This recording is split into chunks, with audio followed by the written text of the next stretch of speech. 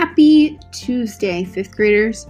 Welcome to our very first podcast episode that is mainly going to sound a little bit like your typical read aloud at school. As you know, our time is precious, and we have to make the best out of it. One of the most special moments in the classroom that we can all agree upon is those moments when we sit around in the whole group and listen to a story being read to us. There's nothing like that, right? Sitting and listening to a story being read out loud to you and discovering things together. Our hope is that with this podcast, this read aloud, that you can engage in that same type of work and joy at home. So let's get started with our very first read aloud.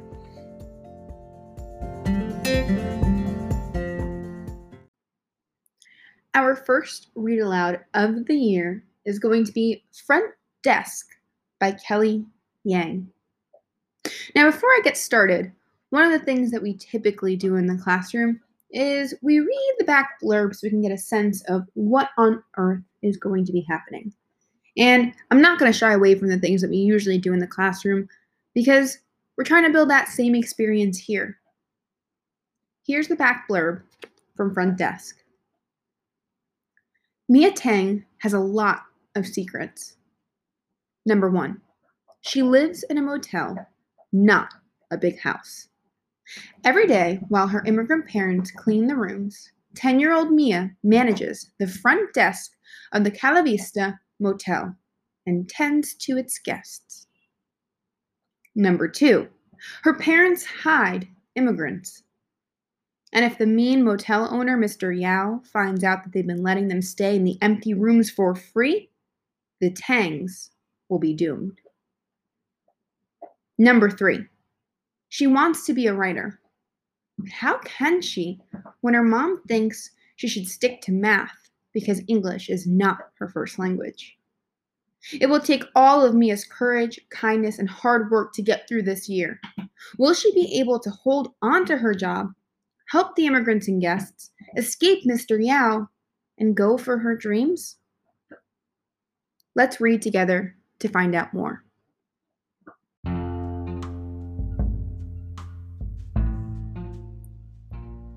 Chapter 1.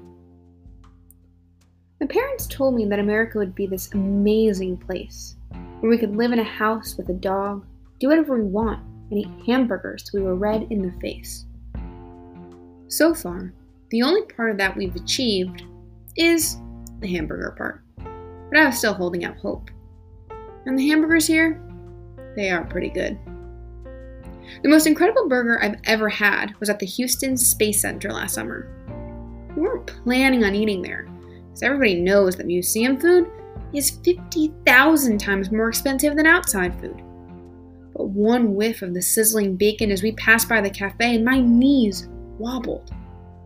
My parents must have heard the howls in my stomach because the next thing I knew, my mother was rummaging through her purse for coins.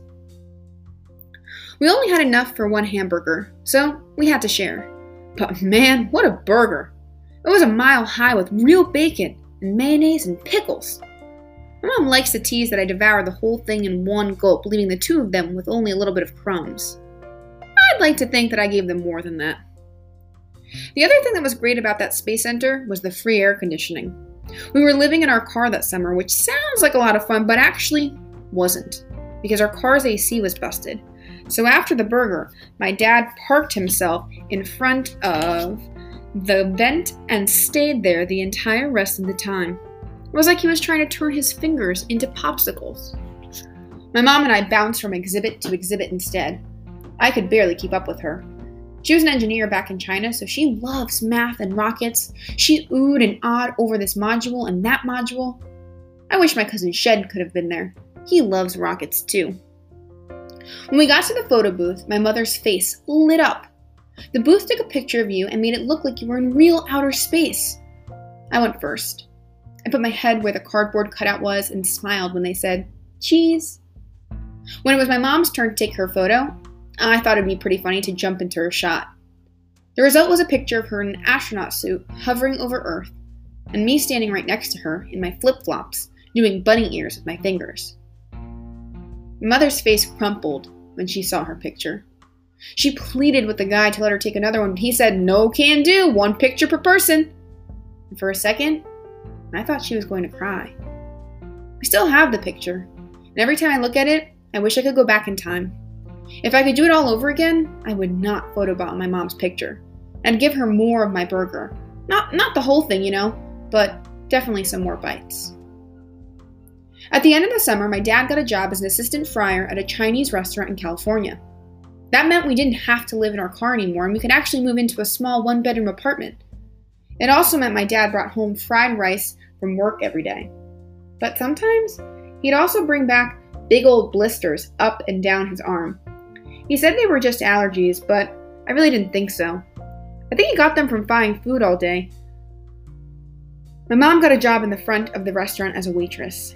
Everybody liked her and she got great tips. She even managed to convince the boss to let me go into the restaurant so that way she can look after her after school.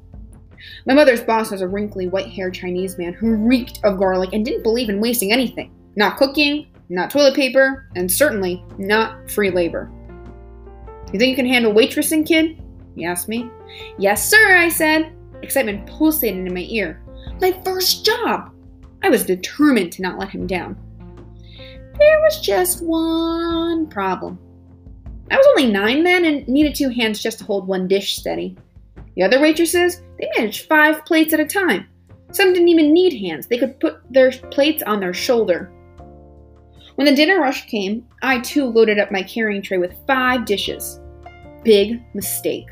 As my small back gave in to the mountainous weight, all my dishes came crashing down. Hot soup splashed onto customers, and fried prawns went flying across the restaurant. I was fired on the spot, and so was my mother.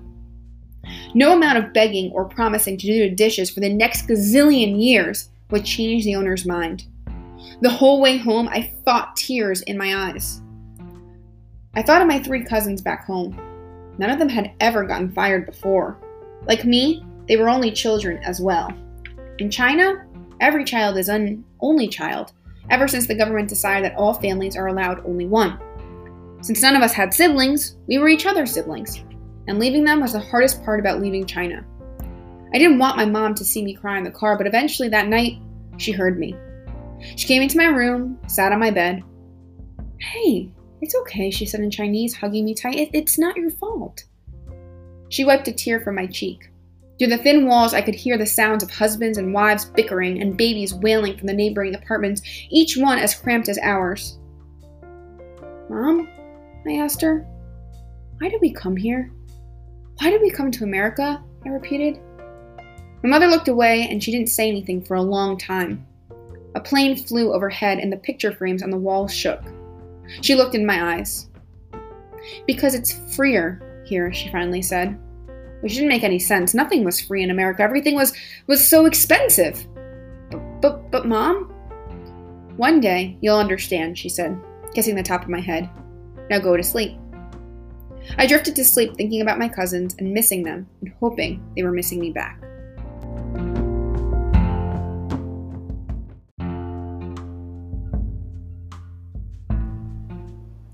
After my mother got fired from the restaurant, she got very serious about job hunting.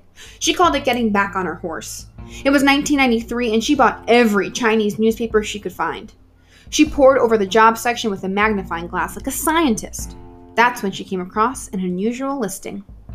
A man named Michael Yao had put an ad out in the Chinese newspaper looking for an experienced motel manager. The ad said that he owned a little motel in Anaheim, California, and he was looking for someone to run the place. The job came with free boarding, too. My mother jumped up and grabbed the phone. Our rent then cost almost my dad's entire salary. And who said things in America were free?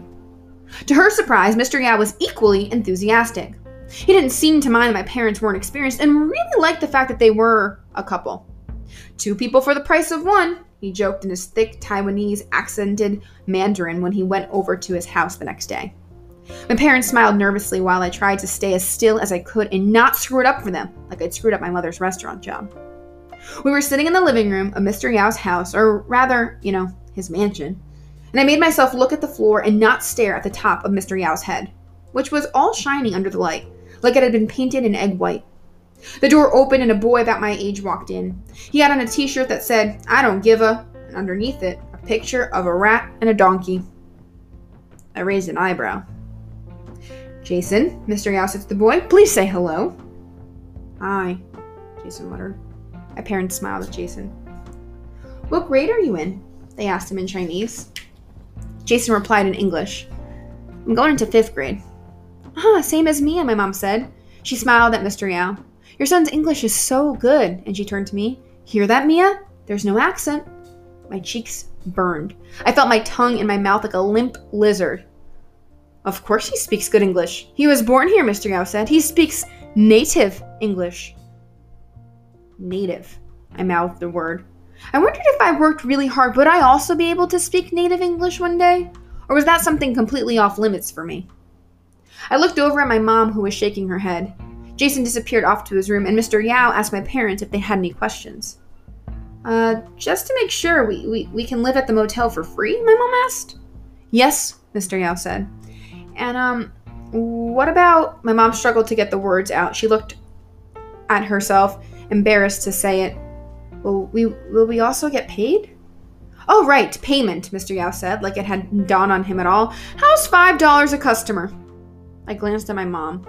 I could tell that she was doing math in her head because she's always got that dreamy smile on her face when she's doing math.